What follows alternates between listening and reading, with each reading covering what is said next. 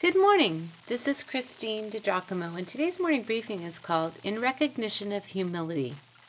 Humility and the fear of the Lord bring wealth and honor and life.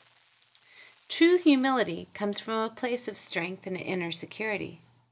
Genuinely humble people who have a desire to seek the well-being of others are generally very secure people.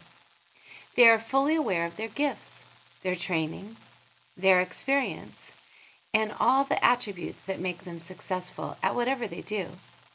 That security, that honest, healthy self-assessment, results in more than healthy self-assessment, results in more than a humble constitution.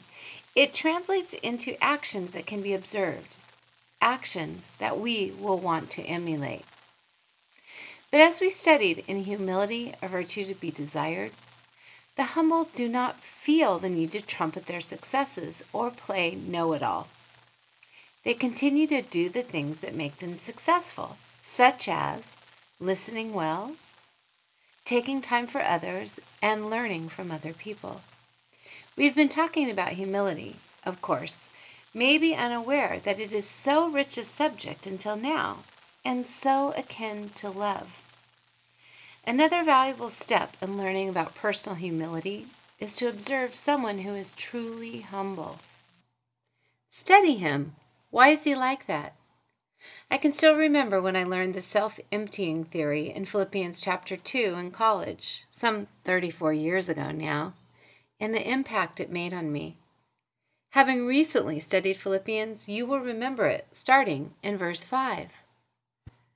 Your attitude should be the same as that of Christ Jesus, who, being in very nature God, did not consider equality with God something to be grasped, but made himself nothing, taking the very nature of a servant, being made in human likeness. And being found in human appearance as a man, he humbled himself and became obedient to death, even death on a cross. Isn't it interesting that Paul said, have the same attitude as Jesus? Wait a second, is humility an attitude? Look up attitude in your dictionary. Did Paul say this right? Is humility an attitude? Then it should be easily changed, right? I think it is a matter of seeing the value of humility, putting a premium on it personally, and again, seeing our rightful place before God. Remarkably, no matter what was said or done to Jesus, he was unbelievably humble. Again, what an upside-down economy from ours. He said, whoever is the least among us will be the greatest. Huh? We cannot underestimate the impact of the cultural values that press in about us at all times, trying to shape us, trying to mold us. Whereas Paul warned us, do not be conformed to this world, but be transformed.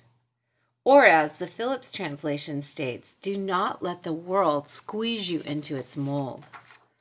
We remember that Jesus told the arrogant Pharisees, who had a puffed up, improper view of self, that the greatest commandment was to love the Lord with all your heart, soul, mind, and strength, and to love our neighbor as ourselves.